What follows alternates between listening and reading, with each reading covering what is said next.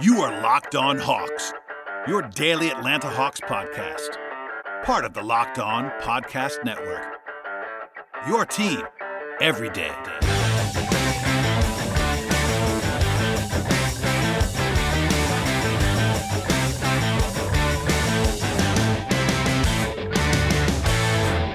Hello, friends, and welcome to episode 428 of the Locked On Hawks podcast.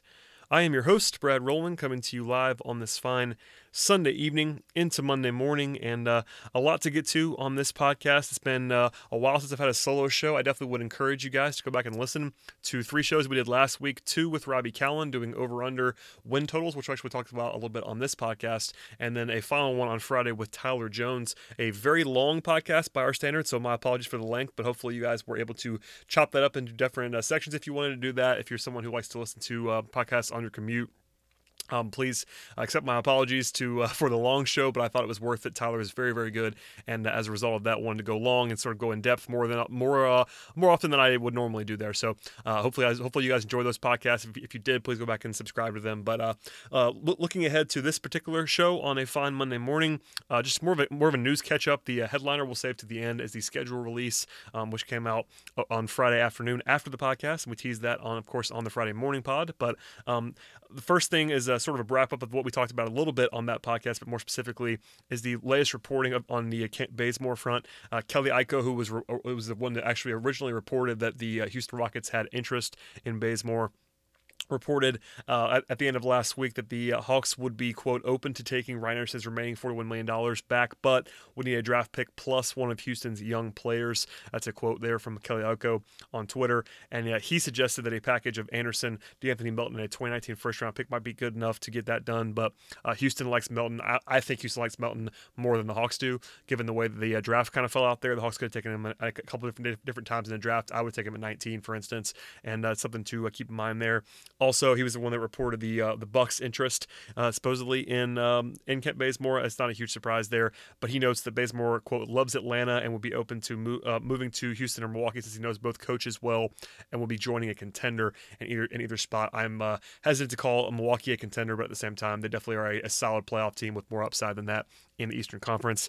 Of course, it should be noted though that Sam Amick of USA Today reported that he was told that the Rockets are, quote, not pursuing or interested in Atlanta's Kent Bazemore as has been reported. So maybe that's sort of a spin on Houston's part.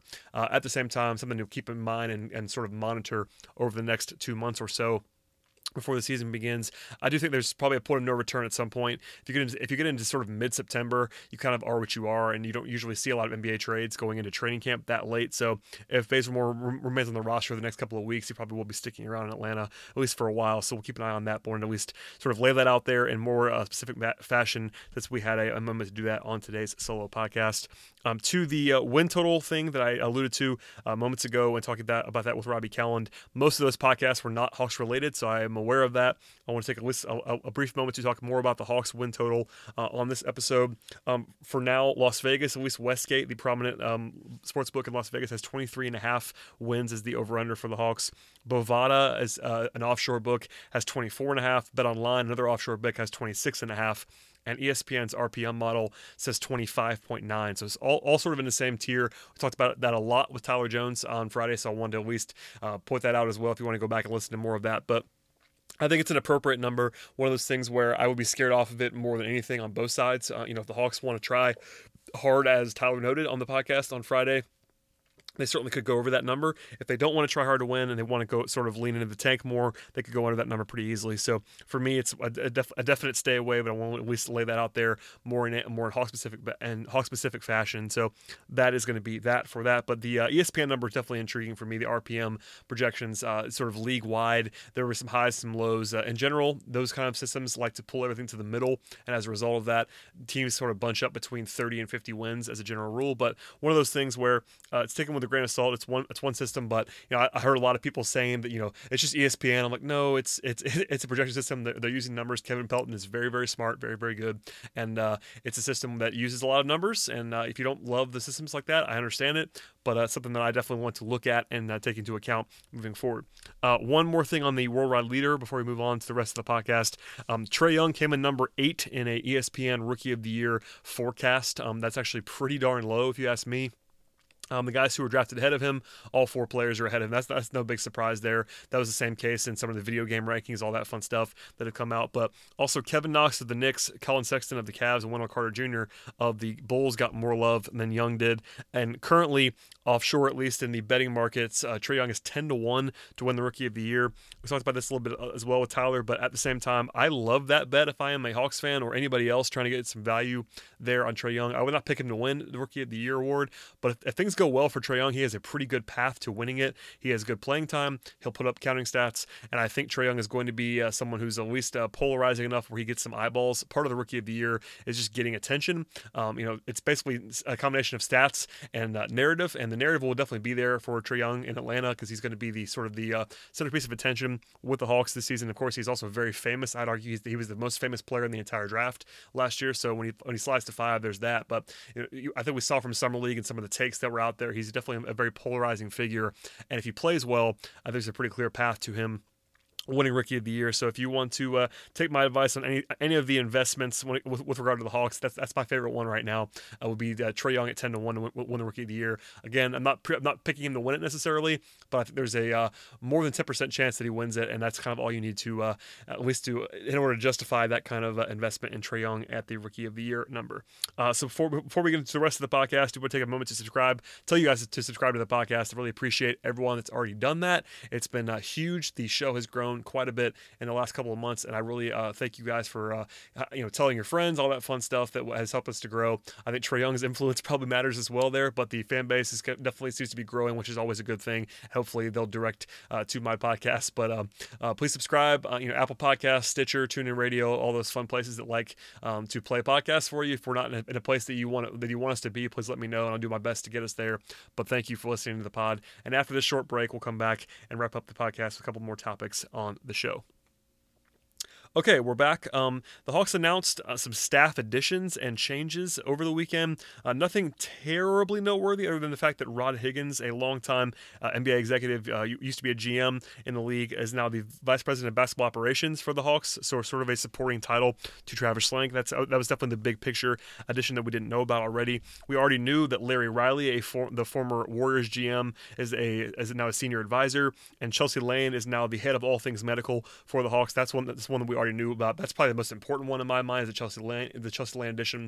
She's definitely the most famous trainer in the league at this moment in time, coming from the Warriors. So that's something that you definitely can't argue with from a Hawks investment perspective. They clearly are paying up there in a big way to sort of strengthen their medical and training program. And that's probably a good place to invest if you are an NBA basketball team. One other thing that I was asked about a lot, Nick Ressler, the son of Tony Ressler, has been added as the coordinator of basketball operations. It's something that was not prominently, I guess, a sign in that press release. I got a lot of questions about it. It's like, is that Tony Ressler's son? Yes, it is. He has a couple of sons, actually 3 sons. Nick is one of them, and that's not a huge deal in my opinion. It's definitely not a situation where he's like now the GM of the basketball team. He's definitely lower level in the basketball ops department, but that is Tony Ressler's son, and that's just sort of to answer that question that I was getting a lot. Just wanted to put that out there. One more thing before we get to the schedule, a little bit on the podcast. This will be a shorter episode to make up for Friday's length, but definitely, again, would encourage you to go back and listen to that. But last thing before we get into the schedule is that the Hawks did tweet out and agree apparently to send a jersey to Carmelo Anthony, who apparently asked for that via Chris Sheridan, and then LeBron James got in on the action, thanking, I guess not thanking, but like sort of, I guess, congratulating Melo and sort of sending it his way, some love his way. And anytime you can get LeBron and Carmelo Anthony in a tweet fest that also includes the Hawks, probably a good day for the PR guys and the marketing team. So shouts to the social media team and all those people that did that. Andy Finberg and that crew for getting that together. Those guys, again, LeBron and the Hawks being in the same sentence is probably a fun thing for that, but I thought it was pretty good. I think there were some people that were negative about that. I think it was probably should be taken all in good fun. And Carmelo obviously was never going to play for the Hawks at any point in time. That was pretty obvious from the moment that that the trade happened, but the Hawks doing a good, smart thing there to get their names out there in August is always a smart and entertaining thing for me. All right, to the schedule we go. Definitely some noteworthy stuff here. There's only one national television game, and that's of the ESPN, TNT, and ABC variety, of course. There are 4 NBA TV games, but it's the home opener against the Dallas Mavericks, in which Trae Young and Luka Doncic will be facing off. It's a pretty easy narrative for ESPN to sell in that particular game. So that definitely kind of explains why the Hawks get a national national TV game. In fact, every team in the league does. Last year, the Hawks did not get one, and it's one of those situations where I guess that was kind of something that bothered Hawks fans. So good to see the Hawks back on national TV at least once. And then, of course, they have four NBA TV games, or I guess technically national packages, even if not everybody has those games. The Hawks are on the road, though, to open the season at the Knicks and Kevin Knox. So that going back to the Rookie of the Year stuff, Kevin Knox will be the headliner there, as well as old friend Tim Hardaway Jr. against the Hawks. In that season opener, the Hawks will play their first 3 games on the road. That presumably is there to allow for sort of a safety net on the renovated arena. Last year it was 5 games, you might remember, and this year the Hawks are still planning to play both of their preseason games in Georgia Tech's McCamish Pavilion. So something to keep in mind there. Shouldn't be any real issues when it comes to the season starting on time, but they do have a little bit of a cushion, about a week there. The Hawks open up on the Wednesday after the season opener, so an extra week to sort of provide for some facility stuff, and that'll be a fun building opening as Dallas comes to town for their only visit, by the way. That's the weird part about that. If you're playing a Western Conference team in the home opener, they never come back. Last year it was Paul Millsap and company in Denver, so it'll be a fun night in night one, and then we'll sort of see how those 2 guys, at least in Doncic and Young's case, sort of diverge from there, and we'll see what happens. But that'll be a wild atmosphere, I would imagine, in Phillips Arena, especially given all of the fact that you have the new facility and what I presume to be a pretty sold out crowd, or at least somewhere close to that in the opener. The Hawks will host the Martin Luther King Jr. Day game at 3:00 against the Orlando Magic. There was some concern after the NBA announced the full schedule of national TV games for that day. The Hawks didn't have one of those, but NBA TV will be carrying the 3:00 Eastern game at Phillips Arena, so no worries there. Hawks have only missed one MLK Day game in the last 20 years or so. That was actually 2 years ago against the Knicks when they played. They actually did play on that day, but played in New York, and now they're back in Atlanta for the second straight year. That's always an important date and always one of the fun ones. The Hawks will occasionally break out the gospel choir intros, and Ryan Cameron will kind of be in his element there. It's fun, and I always enjoy that particular broadcast and that particular event because it's a good thing for the city, and the Hawks should always host an MLK Day game, and I'm glad they are again this year. A couple of headliners to focus on there. The Warriors come to town on December 3rd. The Lakers and LeBron James come to town on February 12th. That'll be fun. The Hawks will host, the Hawks will host Mike Muscala and his return in January. In fact, a lot of what the Hawks are going to be doing in the month of January is hosting a bunch of their old friends. It's kind of a funny way the schedule broke down there. Of course, the NBA is not necessarily concerned with all of that, but in January, you have the Bucks coming to town on January 13th. That's Mike Budenholzer's first game. And then on just the game after that, on Tuesday the 15th, you have Russell Westbrook and Dennis Schroeder, of course, coming into town as members of the Oklahoma City Thunder. The Sixers are going to be, of course, the Hawks play them multiple times, but Mike Muscala's return date, I'm sorry, I've actually misplaced it. I'm looking for it now. So a little bit of a look behind the curtain there as I'm trying to find the first time that Muscala comes to town. And I'm blind, so there it is. Anyway, the schedule is always fun to dissect. And actually, as a little bit of a plug for the future, Graham Chappell will be writing about the schedule breakdown a little bit for PeachtreeHoops.com on Monday. So if you want to have the full deep dive, I would encourage that. But anyway, March 23rd is when Muscala's coming to town to visit after he's sort of a Hawks lifer, of course, and somebody I've always appreciated. So shouts to Mike, who'll be coming to town. Then, of course, the Hawks actually have their own duo going to Philadelphia for sort of a return. That's Lloyd Pierce and Justin Anderson for an early season game against the Sixers on October 29th. It'll be the first time to see Muscala in the opposite jersey, even if he's not playing in Atlanta until later on in the season. And the Hawks, but just as a point of reference, are actually tied for the fewest number of back-to-backs in the entire league with only 12 back-to-backs. It's a very, very favorable schedule in that way from a travel and rest perspective. Also, there's one bizarre stretch in January and February in which the Hawks have a 7-game road trip in late January, followed directly by 7 games in a row at home. And actually, that's sandwiched around the All-Star break. So there's about a 3-week period in which the Hawks do not have a single road game, which is a very, very rare thing. I'm sure the Hawks are not terribly thrilled about the road trip, but after that, it gets to be a lot of fun. So they're home after their final road game is on February 4th, and then they're not back on the road until February 25th. So it's actually literally 3 weeks at home. Of course, I guess some of the games personnel will be going to the All-Star game in Charlotte in between there, but that probably will only include a few guys. I would imagine John Collins and Trae Young will be there as part of the rookie-sophomore game, and I doubt there'll be an All-Star for the Hawks roster roster. So probably just those two guys. Maybe get somebody in the dunk contest as well, or the 3-point contest. Maybe Kevin Huerter makes an appearance there or something like that. But anyway, there won't be a whole lot of action in terms of away from Phillips Arena over a 3-week period, which is always kind of nice in the middle of the season. So something to keep in mind there. And then, of course,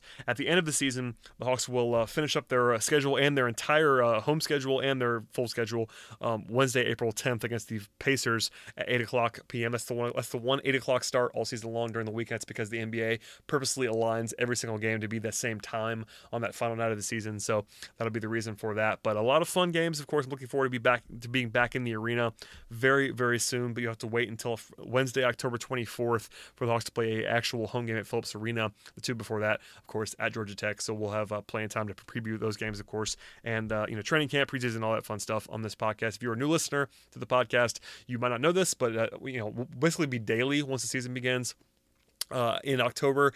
For now, we'll be 2 or 3 times a week between now and the start of training camp. Then we'll sort of ramp things up from there, go back to 5 days a week, at least for the most part. And then the entire way through the season will be a daily podcast, at least during the week. So something to follow along there. Probably more of these short shows. I think in the offseason, you'll probably get a little bit spoiled by me going a little bit longer with guests, because they're just kind of bouncing around, talking big picture stuff and thematic. But once we get in season, probably some more solo shows. We'll still have guests, but sort of a different podcast in season than is out of season, and just kind of the nature of the beast when it comes to the NBA. So thanks for listening to the podcast, everybody. I really appreciate everybody that's already done the subscription thing on the podcast. But if you have not done that just yet and you like the show, please click that button, subscribe, download, listen, rate, review, all that fun stuff. And we'll see you guys later on in the week.